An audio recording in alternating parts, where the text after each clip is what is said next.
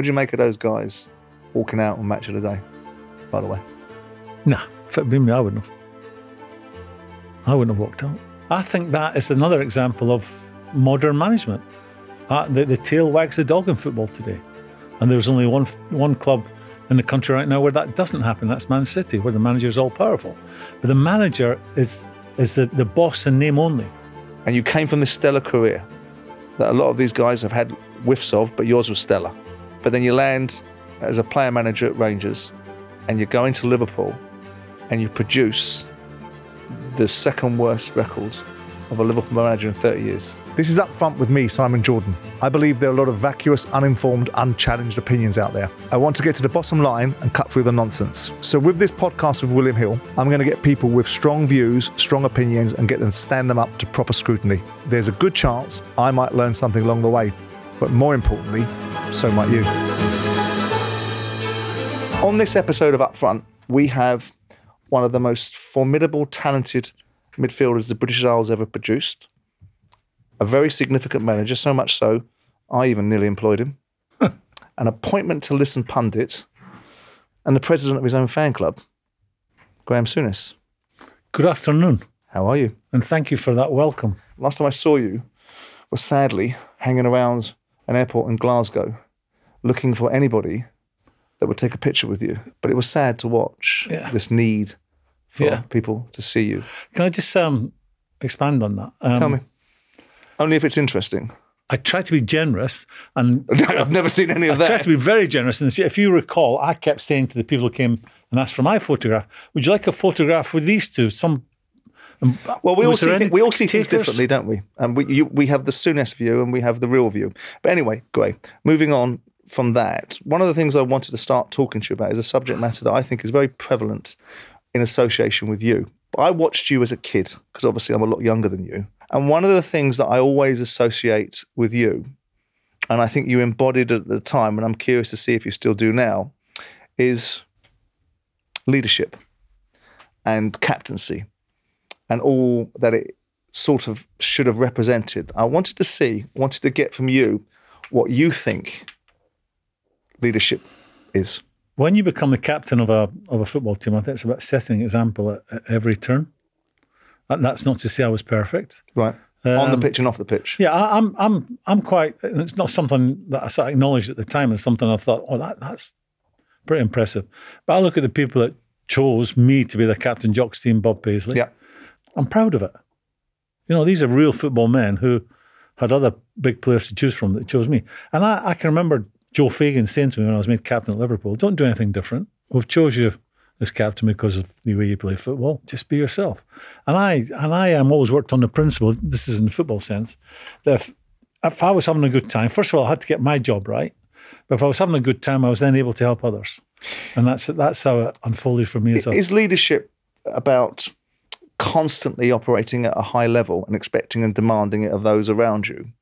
Or is it setting an example by the manner of which you speak or the manner in which you play? Or is it a combination of all the above? I'm a great believer, and I think you've heard me say this many, many times, that to have a successful football club, you have to have good senior pros. Yeah. And I look at myself when I walked through the door at Liverpool and how I changed in the 7 years I was there and what I was like when I left. I wasn't the best pro when I walked through the door, but I learned from some very serious football players. And then 7 years later, when I became a senior pro, or when I left the club, I like to think I'd passed that information on. When you look at the leadership that you would have developed through the experiences you had for the managers that you played for, and the players that you played with, and you now look at the prism of football, or through the prism of football and what's supposedly leadership now, what do you think's changed? What's your overview? I know what my view is. I think they're lightweights. I don't think they know what leadership really is. I think if you asked every single manager in the Premier League, they would say that privately. The players are pampered pooches, that they don't really care. That I think is the single biggest reason. But hasn't it always been thus? I mean, I remember. No, it wasn't. But hasn't it? Hang on. We're talking about players, not in essence. Unless a player gets what he wants in this day and age, then there tends to be a problem. And you judge, I believe, and I think you are the same, but maybe you tell me something different. I believe you judge people in adversity, not when things are going well. Is that a fair comment? Yeah, you only find out what you've got in the dressing room when you've lost a few games back to back. Tell me a time when your leadership was questioned as a player. I was out with a bad back. It was the worst injury I had as a player, really. I'd attempted to play golf. I was cack-handed. I twisted my back. I ended up being out for 10 consecutive games. Bob Paisley was out for the exact same 10 games with pleurisy. So I went to Joe Fagan and Ronnie Moran in the boot room, and the build-up to the game on the weekend, which I think was against Wolves. And I'd declared myself fit on the Thursday. And I said, I don't expect to come straight back in. I said, but and they told you I'm declaring fit. No, they said, well, look, we're Wolves at home. I think it was Wolves, all due respect to them. I think we'll be okay at the weekend. So skip that, but you'll definitely play on the Tuesday night at Spurs, hard away game. So I said, yeah, it's fine by me. But I had given them the option to say to me, well, we're winning every game. So we can't bring you straight back. You didn't give them the option to say it to you. They're management, right? You're the player. I was saying to them, I don't expect to come straight back in. So the option is theirs to confirm that or not. So they said, no, play on Tuesday night. Take the weekend off, another few days, play Tuesday. So I am now under the illusion when I leave the boot room, I'm playing on a Tuesday night. So on the Monday we go down there. I can remember, I think it was Terry Mack said to me, are you going to play tomorrow night? I said, yes. No, that's great. That means I'm not playing. And he's obviously thinking the team's been going well. Terry Mack is a great friend of mine. Yeah. On the Tuesday morning we trained, and I used to room with Kenny Dalglish, and we had trained, and then we'd gone back to our room, we'd showered, and there was a knock on the door, and I had a sixth sense. Not just on the knock on the door, but maybe how they'd been speaking and acting in the training on the Tuesday morning, and the way they were speaking to me. I don't know, but I can remember when the knock came to the door, I thought, I bet that's them going to tell me I'm not going to play. And that's exactly what it was. So I told them what I thought, sat down, wrote out a transfer request, and went down to the bar. And Bob Paisley walked in. He's gone in for lunch where the players were. And the players had all been sitting having a gin and tonic at the bar. And he saw me and he came over. He said, what's the story? I said, well, told him. He said, we'll see about that. Now, I think maybe Bob had been feeling he'd had his nose put out of joint because they'd won the games without him as well.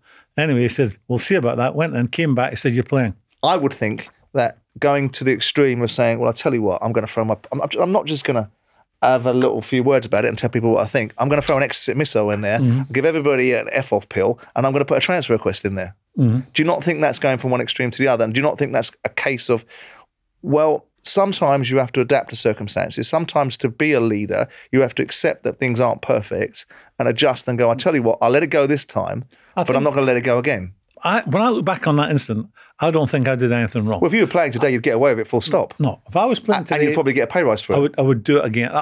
That's me. I had given them the opportunity. I had told all my teammates, yes, I'm playing. And then he's embarrassed me. For no reason, he didn't give me any reason. He just said, we'll decide not to play you. I know that you have a very high opinion of yourself, and I think it's right to have so, because if you don't believe in yourself, who's going to believe in you? But there is a background of every now and again, in order to do what you want, you've got to do as you're told every now and again. And it feels like in this instance, you didn't get precisely what you were entitled to. Do you look back on it now? You're now saying, irrespective of the benefit of time and the journeys that you wouldn't do any differently? No, because then I become a manager. Then I think, as we were talking, I'm thinking, if I was to do that to one of my big players, you're playing, knowing he is definitely going to tell, because dressing room is a small place, they all talk to each other. So then everyone in the dressing room knows that I have told this big player he's going to play. And then I'm going to turn around to him and say 3 days later, sorry, I've changed my mind. I know that is a major problem for me as a manager. I don't agree with you on that, but that's your life, your journey. You'll handle it how you want. And my opinion, whether it's good or bad, is probably indifferent in this instance. When you look at leaders now in football, and again, we talk about the leadership model that you came from. Let's pick out some people that are perceived leaders, or supposedly supposed to be leaders. Mm-hmm. And let's pick out one of your perhaps favourite hobby horses, Manchester United, and say Bruno Fernandes as a leader. No, he is obviously not a leader. It's as plain as the nose on the end of your face. He is not a leader. His attitude when they went 3-0 down at Liverpool was appalling. I agree with you. that's not leadership in any shape or form. The way that he reacted to the adversity, the way he appeared, he denies it and says that I wasn't looking to come off. But the whole kit and caboodle from pushing linesmen said at the time, Simon, you would not want to be in the trenches with him. Simple as. What can you imagine that Ten Hag is thinking as a former manager by doubling down with the whole world? Everyone looked at that Bruno Fernandes situation. And everyone came to the same conclusion. Everyone came to the same conclusion, except the fellow that actually makes the decision. I think that is another example of modern management. The tail wags the dog in football today.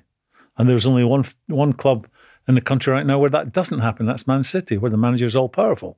But the manager is the boss in name only. He's thinking Fernandes is a good player. Fernandes, you'll see, be a star when they're on top and they're on the front foot. And he's creative, and he is a real talent. But he showed a side to him that day at Anfield, which is very unattractive. But the man you have right now is willing to overlook that because he knows going forward that he will win him games, he will score him goals. But in his head, the manager's head, he will know the first time I come up against a really difficult situation again, is he going to go missing? And I think the manager knows the answer to that. When you look at leaders, again, go back to the leadership thing, and you think about the leaders that you may have played alongside, and you look at this situation today, can you pick? I find it difficult. I look around and think to myself, obviously having owned a football club, and it was in the Premier League for a short period of time, but notwithstanding it, leaders at every level are leaders, right? Whether they're playing in the Championship or playing in the Premier League, you want your guy on the pitch to be something slightly more significant. When you look around, who do you naturally gravitate to and think, well, I'll tell you what, if I was managing now, I'd have him as a leader, I'd have him as my captain, I'd have him in situ. But if you were picking leaders, who would you pick? You have to search for them. Well, this is the problem. I mean, right now, the first name that comes to mind, coming to the end of his career, James Milner. You know, a proper lad. I worked with him. Jordan Henderson? We've gone straight for Liverpool player, have you? Yeah, well, no, trust me, that was the first thing, because as you were asking the question, I was thinking Man United. And then I thought Man City. They obviously have some leaders, Man City, but it's not. We'd have picked Company, wouldn't we? You'd have picked Company, wouldn't you? Yeah. Bernardo Silva would be a leader in a very different type of. De Bruyne, possibly, although he said something during the World Cup which he shouldn't have said about his teammates, or felt they were past their best. I mean, City over recent history must have some proper leaders. I mean, this is a sort of layman-esque expression, Graeme, but I would have thought that you would have alighted upon the sort of bite, bollock and bark merchants. No. But in that sentiment... Well, I wasn't that. What? I wasn't that. What? If you had any of my contemporaries, any of my teammates in here, I was not that. I didn't growl at them. Just the opposition? Yeah, I saw them as enemy, but my own teammates, to a man, they would say no. Didn't shout at them, didn't growl at them. That's an interesting one, Graeme, because as a manager, I would pick you as having that attribute, as someone that would have very strong words to say to players. And I'll give you an example. Let's say I wrote about him once that I would strangle him with his own tongue, Craig Bellamy. But you had a proper situation with him, didn't you? I'm manager of Newcastle. We played, we're at Charlton. They're in the Premier League. I think we're winning 2-0. They make it 2-1. Super Sunday game, pouring down with rain. I make a substitution. Round about 80-something minute. And the dressing rooms are down to the left. The dugouts are further up the pitch. So I'm concentrating on the game. Craig Bellamy's coming off. And he said something the cameras got picked up. Very easy to lip read. So we end up getting the result. I think one of my staff had said, by the way, when you took him off, he called you. I said, that's not a problem. But we've got the result. Not a problem. So on the Monday, they're off. On the Tuesday, they're in. I said, let's have a meeting. Let's talk about, just a quick chat about the weekend. So I'm sitting on a stage in the meeting room at Newcastle United's training ground, and Craig is sitting in front of me. I mean, he's not 3 rows back. He's straight in front of me. And I was talking, and I can see him shaking his head, and I'm trying not to look at him, And then in the end, I just had to say, Craig, what is it I'm saying that you're not agreeing with? And before I got a chance to speak, I'd taken a step towards him, and then I told him 3 different things that I wasn't happy with. The last being, and it was, by the way, you told me to do one on Sunday. And by that time, I've got my hands on them. Now, it's not something that I've ever done before.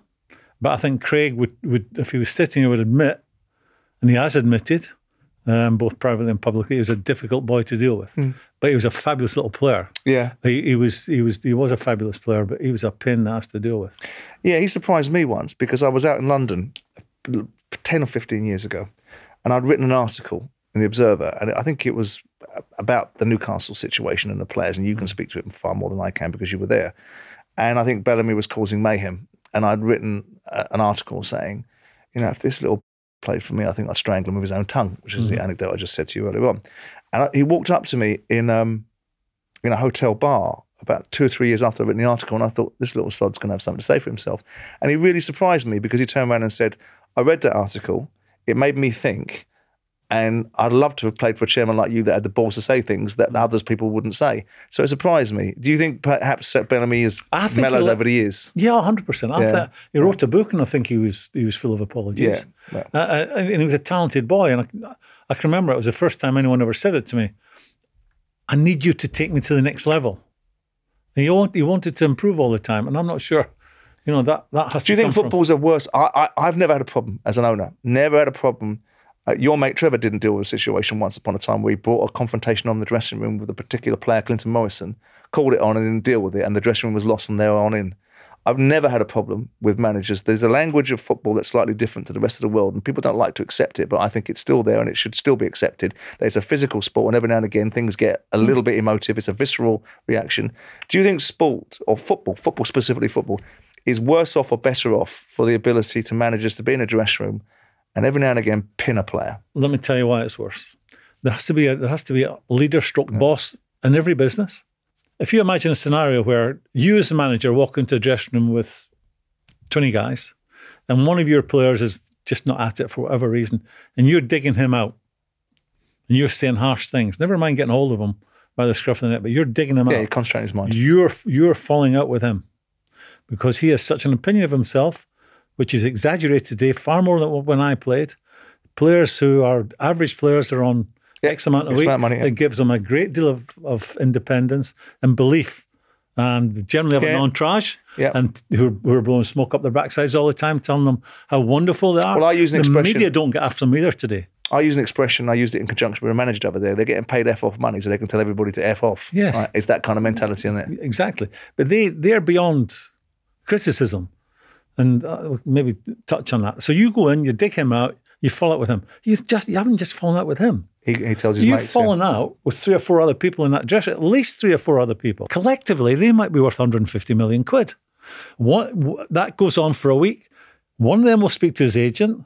The agent will leak the story to the friendly press man. He's lost a dressing room. That old chestnut comes out on a regular basis. That's the end.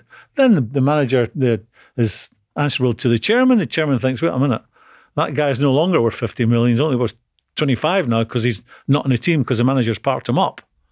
You're vulnerable. If you were my manager, and I wanted you to be in 2006 when we had a discussion about it, and I'll never forgive you because you didn't take it, and I got fucking Peter Taylor and his Norman and Wisdom impression in the dugout, literally. But I would always back my manager, and it was proven to be the case with Arsenal recently. And I thought that was a great battle that was won there and he must have had the backing to do it.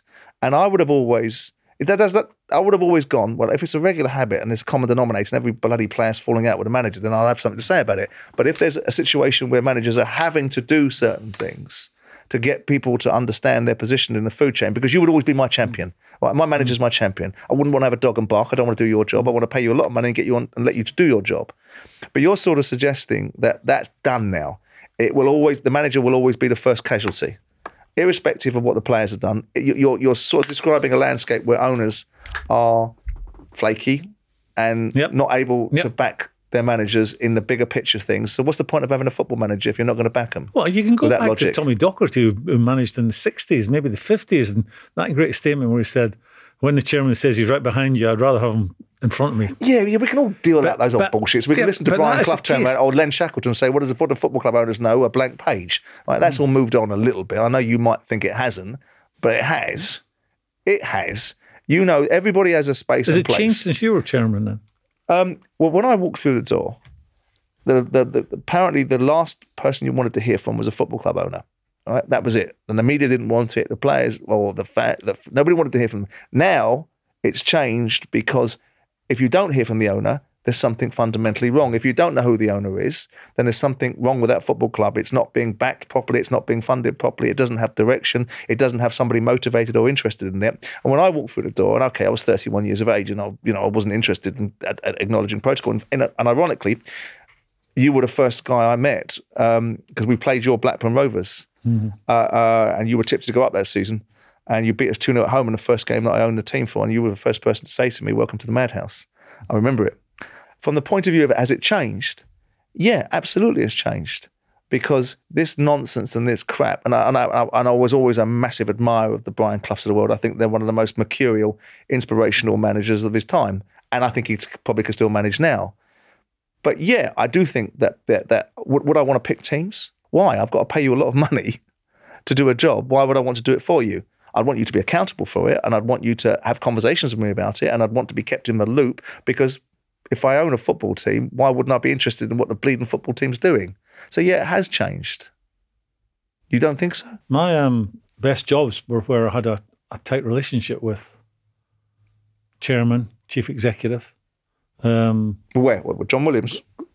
Brilliant. Yeah, with Blackburn. He was brilliant. Yeah. David Murray, David Holmes, my first job. And I think when you have that, John Williams and I would fall out twice a week. He'd come down. It's not about fallouts though. It's about you do what we do afterwards. No, but he would. Yeah, but he'd always, be lighting a fire under you, which I didn't mind. I mean, I wouldn't agree with him at the time. And then on the way home from the training ground, going down the M6, I would phone him up, or he would phone me up, and by the end of that conversation on the phone, we were mates again. But that was a really healthy situation as far as I was concerned. We told each other how we felt. We didn't agree at the time. We both got away and think about it, and maybe temper our thoughts on the situation. Could you manage now? Not would you want to? Sometimes I think I could, and sometimes I think no, couldn't. Okay, we'll expand upon that. I had a problem in several jobs where I felt I played football in a certain way. I was committed. I had a great desire to win football matches. Sometimes got me in trouble, and I expected that from my players. This is professional sport. This is the real deal.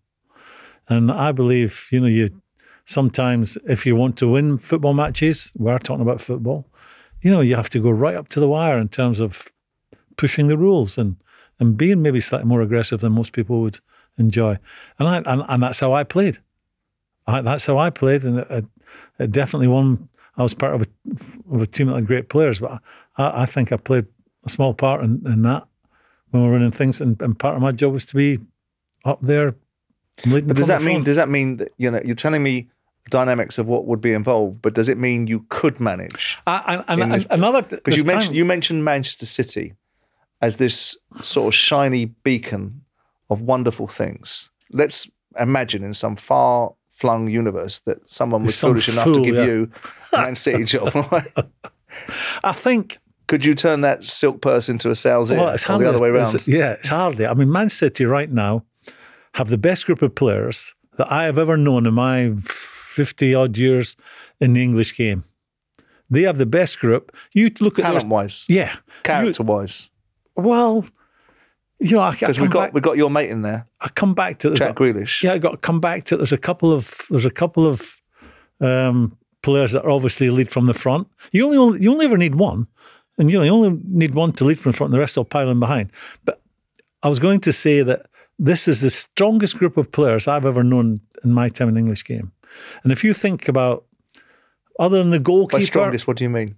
Squad, sheer ability, sheer ability, squad, talented, sheer talented. Ability. Yeah, right. If you think of, when they make a substitution, other than the goalkeeper, De Bruyne, Silva possibly comes into that, and Haaland this year. When they're making a substitution, it's a like for like in terms of quality. There's only 4 players you would think, well, Haaland goes off, who comes on? That's going to be weaker. De Bruyne goes off, who comes on? That's going to be a bit weaker. They got Gundogan, they got Silva, they got some fabulous midfield players, but I think De Bruyne's just been that. The goalkeeper certainly, I don't think the number 2. He's a great goalkeeper. They've got So I think like for like, when they make a substitution, it's like for like in terms of quality. So do you think you could manage this side? I do think you so. think, given the circumstances, because you've laid out a situation where you think that the tail wags the dog, the players get away with murder, you're on the victim's end of everything that goes wrong, and you can't put them in a position where you can make them really accountable too robustly? I think it's a slight contradiction. When you've got the best players, they're the ones you don't have to spend time on. You just guide them. You don't have to have any harsh words with them. Very, very rarely. You're guiding them because part of the reason you're a top player is because you realise when you should be training harder. You realise that on a match day I should be doing this and not that. No one needs to tell you that. So in that respect, a manager has an easier ride. And I think I think I've heard Pep say it. I've got the best players, so I should win it. What do you make of this desire and ideal that footballers must have societal views and lever these views and be used to express their point of view? The footballers. I think so, but I'm interested in what you think about it. It's a minefield for them because at the end of the day, they'll be still concentrated on their own jobs, which is to play football, stay fit, train properly, live the good life. And then I think them to be asked... What did you make of the England team? Going to Qatar and all the noise that of all these countries going there, protesting against the World Cup and all the human rights issues that we know to be there, and then being told if you want to wear these armbands, you're going to get a yellow card if you do it. I thought to myself, well, if you want to stand up for something, have some skin in the game. Yellow card, yeah. Get on with it. Are you totally against the idea? Because I don't think footballers are role models. I don't think they should have societal responsibilities upon them. I get it. I get it. Marcus Rashford's great, and he perhaps helped the government to have a U-turn on some of the thinking that they had around free school meals and stuff like that. But I get a bit tired of the media holding people to standards and judging them by it. I would have been, 22, 20, the World Cup in 78, Argentina. On the March of Ali's army. Yeah. Not for long though, were you? No. Argentina was ruled by a military junta. Right. Yeah. Yeah. And we were getting letters. Corrupt World Cup, yeah. We were getting letters saying, you mustn't go, you mustn't go. Now, for me, knowing what I know now, read a lot more, I like to think more worldly, I wouldn't go to that if it was now and I was a player, knowing what I know now.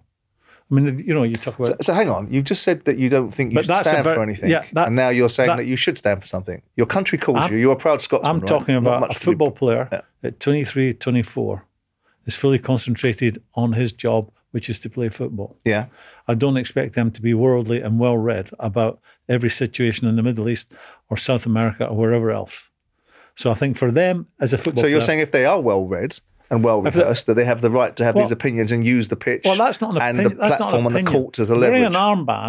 Wearing an armband and refusing to go and play in a World Cup because there is hundreds, if not thousands, of young people disappearing from their homes week, month on month for a number of years. That's a very different story to you staying. Yeah, I suppose I see your point. What you're saying is actually I'd have the balls to back it up. If I knew what I knew, if I knew then what I knew now, actually I would sacrifice something and not play for my country because I believe in the fact that this was an appalling World Cup to be awarded to an appalling country, and rather than virtue sigma my way into actually doing nothing, I'd have the balls to stand down. Deal.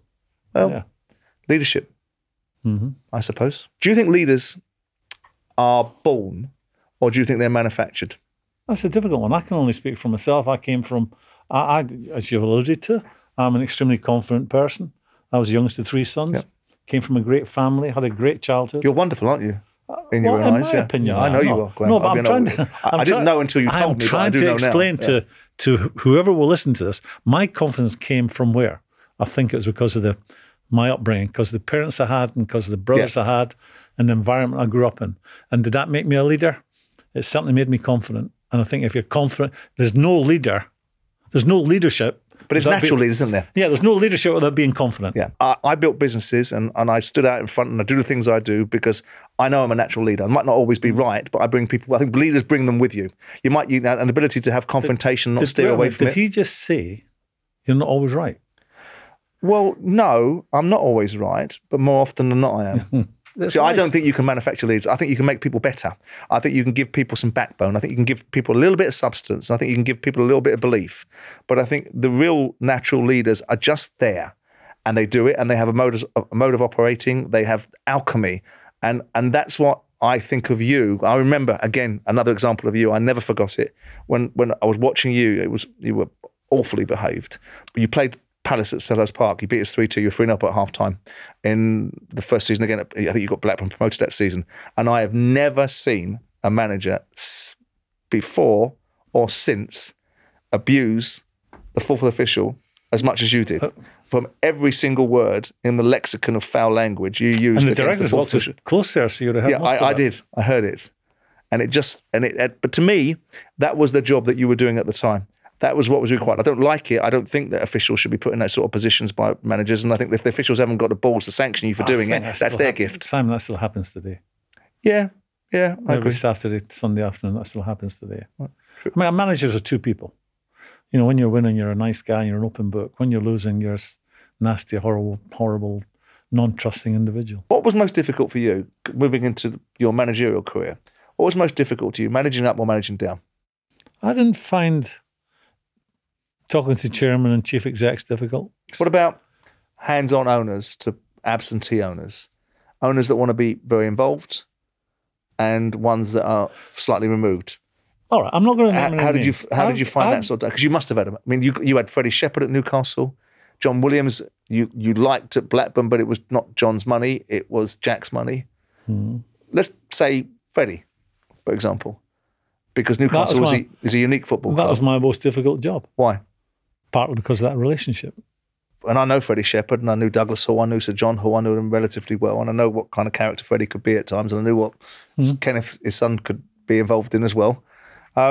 But are we talking about your inabilities to manage up because this guy wants to be involved in certain things? Or are we talking about someone that stepped across the line? So are we saying that you prefer absent owners that leave you to your own devices? Because I think you guys need a lot of support. No. I think this idea that you managers are all Churchillian characters. It doesn't have to be black and white. It's not like all or nothing, that relationship. 7 jobs prior to Newcastle, I had no issues managing up. None. Absolutely none. Newcastle, that was an issue. So, as a matter of course, it's not a binary choice. You're okay. Well, let me rephrase it. What's a good owner look like? Both in your time and now. Well, I think whether you're talking about football or any other business, a good owner, a good boss is someone that supports you through thick and thin. Your definition of thin might be different to mine. Does it give you everything you want when you want to? No, I accept that is not the case. I accept there's no one gets that unless you're managing at Man City or PSG maybe. 2 other topics of interest that I think are engaging, which is the area that you find yourself in now. And I've always said, and I said at the opening outset of this episode, that there are pundits that I can listen to and pundits that I can't. And I've always found you to be a pundit I could listen to because there's resonance in what you're saying, and it doesn't seem to be steeped in mysticism or the current vogue of what's being said. When you look across the punditry landscape, who do you look at and go, I tell you what, I'll listen to him? And of course, when you look across the punditry landscape and you think, I can't be bothered to listen to him. First, I'd have to say, I think the world of television has changed greatly in my time. Yeah. It's changed everything. It's made managers' job more difficult. Yeah, I think punditry is like every other thing on television. Sometimes you want to watch it. Sometimes... Yeah, that's great.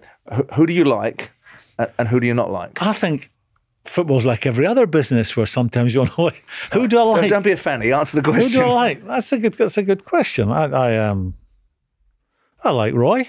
I like listening to Roy. 2 ears, 2 eyes, and 1 mouth. I told you that. I like. If you listen a bit more, you'll learn something. Yeah, that was good. Your turn will come. Have I said that to you yet? I said it to you. Oh, did I nick it from you? You nicked it from me and said it to Keane and blamed it on me. And by the way, you were right to say it as well. So you like Keane? Yeah, I like Roy. Who else? I think the Chuckle Brothers can be entertaining. Really? No, I think Gary Neville and Cara can be entertaining. Do you? Yeah. It makes me chuckle anyway. I mean, I spend a lot of time calling out Neville or calling the Mayor of Manchester, the de facto Mayor of Manchester, and a barrack room lawyer. Do you think I'm wrong for doing that? I think he fights every cause going. I've got to choose my word. When is this going out? Don't be so cowardly. No, it's called Up Front. Get on with it. I think he come to the dark side, Graeme, where we don't care. Yeah, I think he does overstep the mark with some of these crusades that he goes on. Yeah. Because no one's really interested in listening to him with in certain subjects. Do you think Keane disappears into a pantomime villain sometimes? Do you think he plays? He plays a role? I saw you with him in Qatar, and I know that you guys get on pretty well. And you had a little set to, didn't you, where you go out arguing about a particular decision and a penalty. It was a direction that the referees had given prior to the World Cup, and it was a Saudi Arabia Argentina game. I think it was a penalty given for Argentina, where the guy clearly pulled the shirt, and under the new directive, that was going to be a penalty. Roy didn't think it was a penalty, but I made the point that this is the new directive the referees have issued for this World Cup. So I think in that one I was right. What do you make of those guys walking out on Match of the Day, by the way? Nah, if it had been me, I wouldn't have. I wouldn't have walked out. Well, I think they should get fired personally, but I think we, without going into any great detail, it wasn't Gary's first time upsetting people. Are you in the camp? You shouldn't have said it. Yeah, because I think when you take the BBC shilling, you've got to be very careful what you say politically. Yeah. Also, freedom of speech doesn't come with freedom of consequence, does it? No, freedom of speech is something that doesn't apply if you're an employee of the BBC. I think you have to be very careful. Do you think commentary, because a lot of allegations get made, and I've heard you be less than this, do you think all commentary and punditry should be impartial? In my opinion, and you're asking questions, and it's me, as I understand it, I give the opinion. In my humble opinion. And I scrutinise it. In my humble opinion, I think there's a handful of clubs that you can compare with Liverpool. So in respect to me... So do you think punditry should be impartial? Because people get very aerated when they see Jamie Carragher or Gary Neville clearly doubling down. Because I remember listening to Harry Carpenter when Frank Bruno was fighting Mike Tyson, and nobody thought that there was need to be impartial when Harry Carpenter's going, go on, Frank. But it seems to be this expectation now that pundits have got to be absolutely impartial and show no bias. And I think I've tried to be. I think when Liverpool were going, I've been doing this for 20 years. I think when Liverpool were having sort of some listening to yourself, have barren years, I've been critical of them. And when Man United were having a great time, I was complimentary about them. And I'll say it now, Man United. No, not in the slightest. Man United are one of the great football teams in the world. They're one of that handful that you can hold up with Liverpool, with Real Madrid, with Bayern Munich, with Barcelona. That's the level Man United and Liverpool are at. And it's hard to make that comparison. That leads me into a producer-inserted question, because it's got to be about Arsenal, is it? No, it's not actually. It's going to take us behind the scenes of off-air at Anfield for Liverpool versus United and what Roy Keane was like watching his team get beat 7. Because I know you had a spat with Neville, didn't you? Yeah, I think Roy was boiling inside, but took it gracefully. He knew his team hadn't turned up; they'd been miserable. And Gary chose to see it that Man United weren't that bad and Liverpool weren't that good. That's not very illuminating. I'm sure there was more than that. All right, John, full story. We turn up before the game, before we go in there. There's a bit of banter amongst us. Because you said they were going to win, didn't you? You said I was asked the question off air. Yeah. What do you think the result will be? And I said, I think Liverpool. I don't know. I think why I think this, but Liverpool will have a really good day today. I think they'll win and they'll win well. So half an hour later, we're on there, and then Alexa said to me, "Well, are you going to repeat what you said on air?" Sorry, Alexa, Gary. Gary said to me, "Are you going to repeat what you said on air, off air?" I said, "Yeah, of course." I said, "I think Liverpool will win and they'll win well today." So then Liverpool do exactly that, and then after the game. We're up in the studio and there's the four of us, Cara, Gary and Roy, and in one of the breaks, Gary said, "Well, Liverpool weren't very good today." I said, "You called me out before the game." And I repeated on there what I was willing to say off air. Are you willing to do the same? And he was reluctant to do it. And I have to say I enjoyed that bit of television as much as any television I've watched in the last 20 years. My team beats the biggest rival 7-0. Yeah. So it was a great day for me all around. You got any fears about being? I'll stop you. No. No, you have. Everyone's got fears No. Your fear is actually paying for a dinner or buying a round or something of that nature. Do you fear being cancelled? Because I tell you why. I tell you why I asked that, right? Because do you? No, I don't. I couldn't care less because I don't define my career by other people's points of views, and media isn't my career. And I think if you're going to go hard, go hard or go home, right? But I was very surprised with you. I tell you why I asked the question. It's twofold. Right? The first part is when you made those observations and you talked about it being a man's game. When you had Karen Carney sat next to you and there was a furore about you saying, we've got our game back. It's a man's game being played by men, right? And I went on, and there was an uproar about it. And there was this big load of old pylons that came on about what you were and what you weren't and how you should be this and how you should be that. And I went after it straight away on radio because we were on a Monday and I was outraged by it because I wasn't prepared it to be leveraged into something that it wasn't.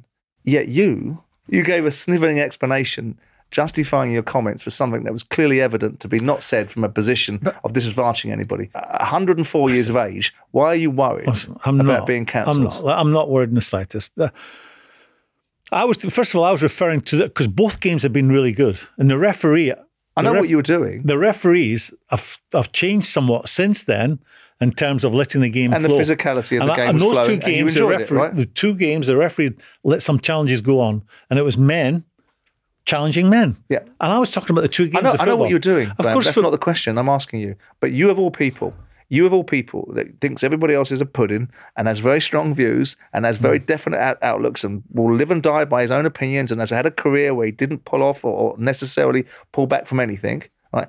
Why would you feel the necessity at this stage in your life, because I bloody well wouldn't, to turn around and say, well, I didn't mean what I said. You've taken it the wrong way. I don't understand. Why would you do that?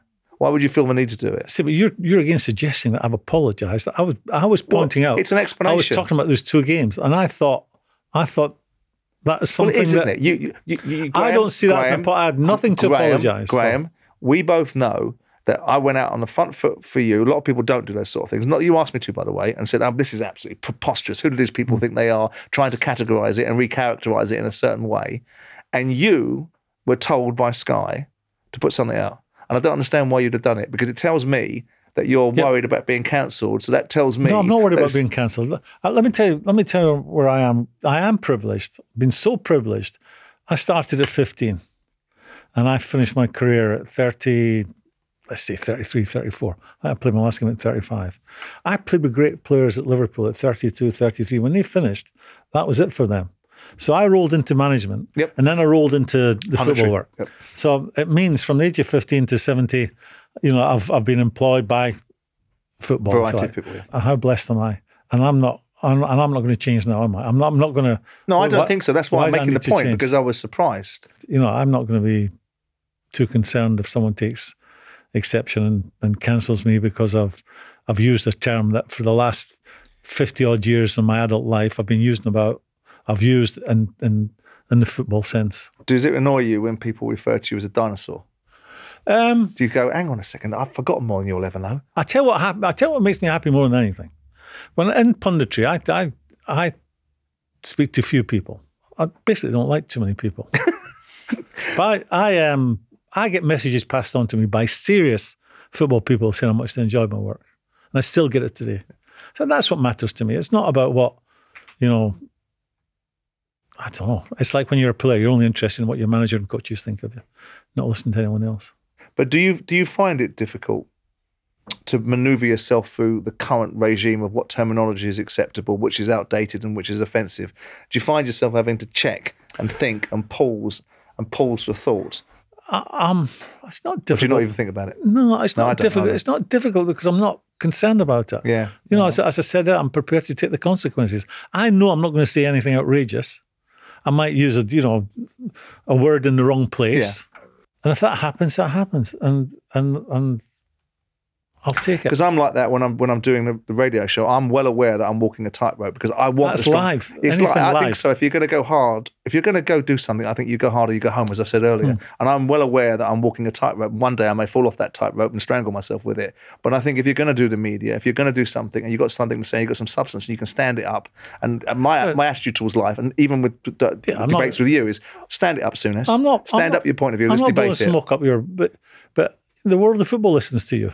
on your shows. Every now and again, yeah. You should take great credit for that. Not that I'm giving you any. Would you say, I don't know if it's right, but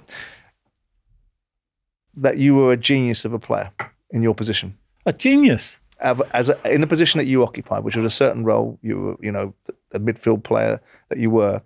No, I'd never use that. All right, we'll just say to describe myself. Right. Were you at the top of your game? I am, yeah. In your field? Oh, yeah.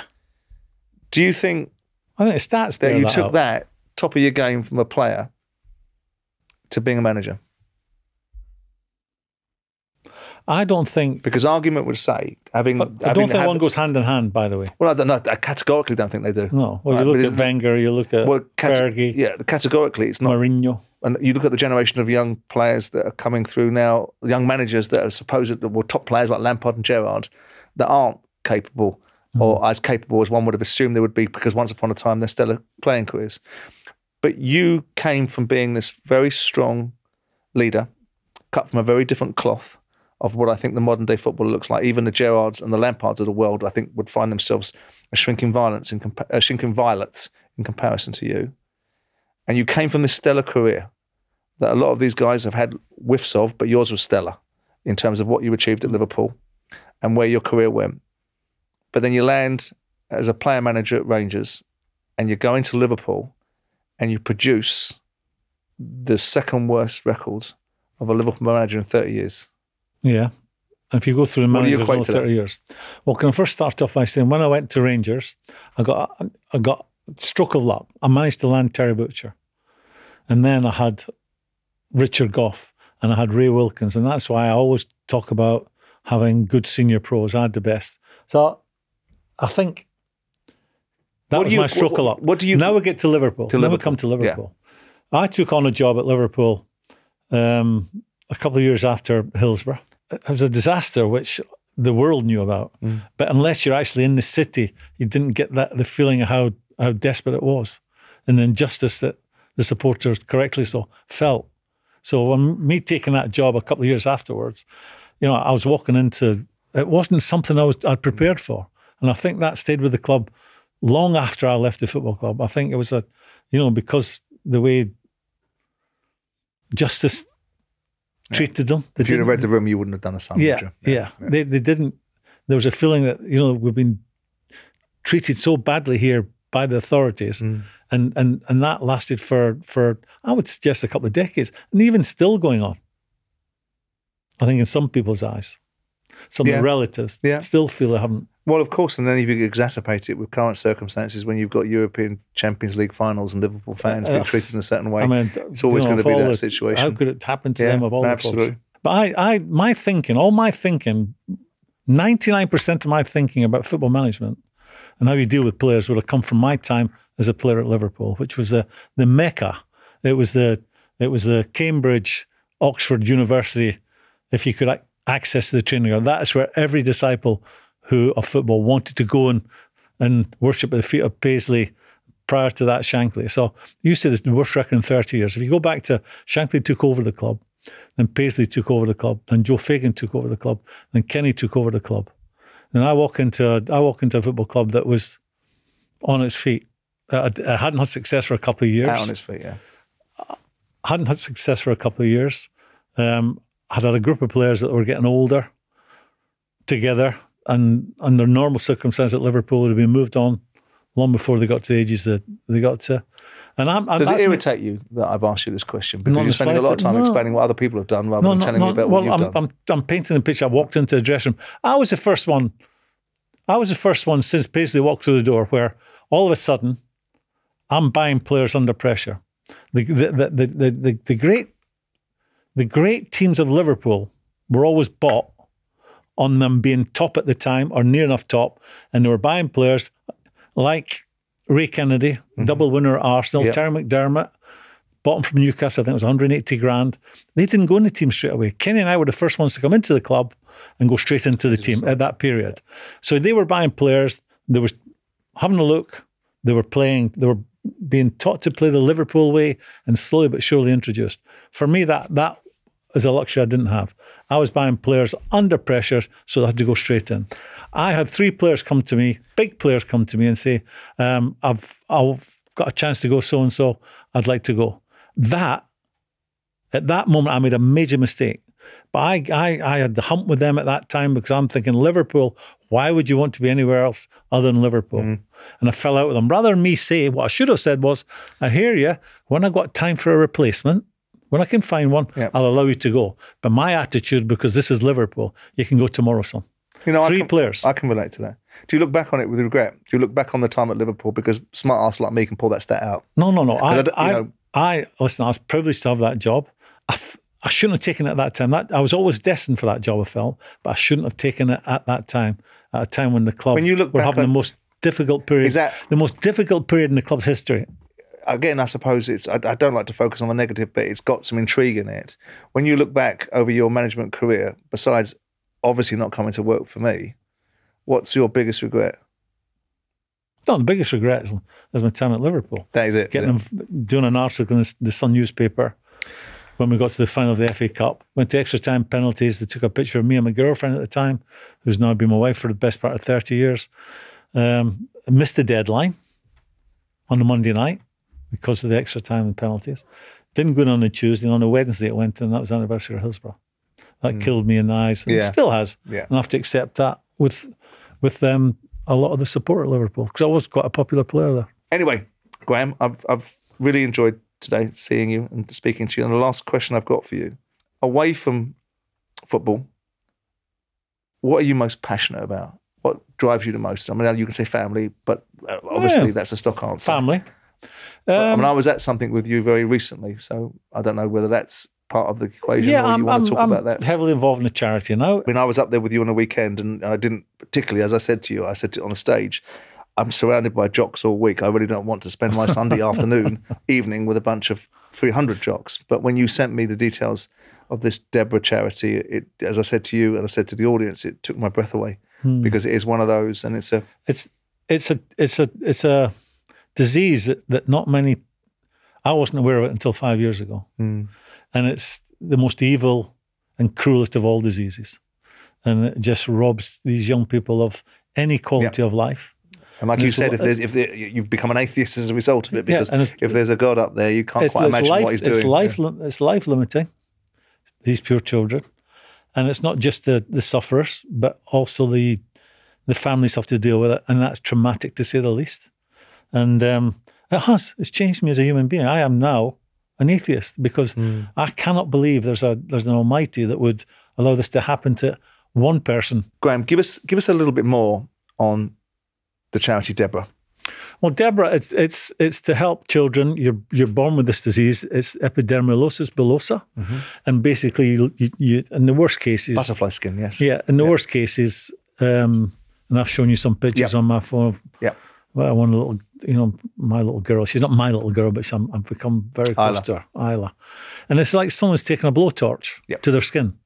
It's continually raw. And it's in their mouth as well, isn't it? And it involves inside tracts as well. So, there's not a moment of the day that she's not in pain. Do you remember when you maybe burnt your finger with the end of your finger with a little bit of hot water and you magnify it 1,000 times? You think it's the sorest thing that could possibly happen. Imagine your whole body being covered in that.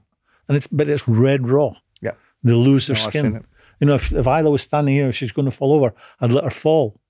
Because if I was to grab her, it's the lesser two evils. All her skin would come off. And these kids have to take the strongest of drugs to get through their lives, like ketamine, diamorphine. And it's just the most painful, cruelest, worst thing I think you could experience as a human being. You sent me the pictures, and obviously I said to you, and I said it again earlier on in this, it took my breath away, but I showed it to Rod Stewart, terrible name drop. I showed it to Rod Stewart, and I said, look, I'm going to show you this because I'm going up to a charity with Souness, and he said, show it to me. And I said, I don't know, Rod, you're just about to have some dinner at this charity function with you now. He said, show it to me. And so I said, okay, here you go. And he went, okay, whatever you need. And that Rod gave some tickets and donated fair play to Rod for doing some tickets for the event. But, and fair play to you, because without the other night up in Glasgow, we wouldn't have raised the kind of money we did. So thank you. And I want to be involved going forward. So well done. It's been a pleasure. No, I've enjoyed it. I've enjoyed this episode. No, it's been good. Thanks for coming on the pod and being so upfront with me. I have to say that you do hide the compassionate side very well. Do I? Deep down, I think you might be an all right guy. I think you know I am. No, it's been great. It's been great.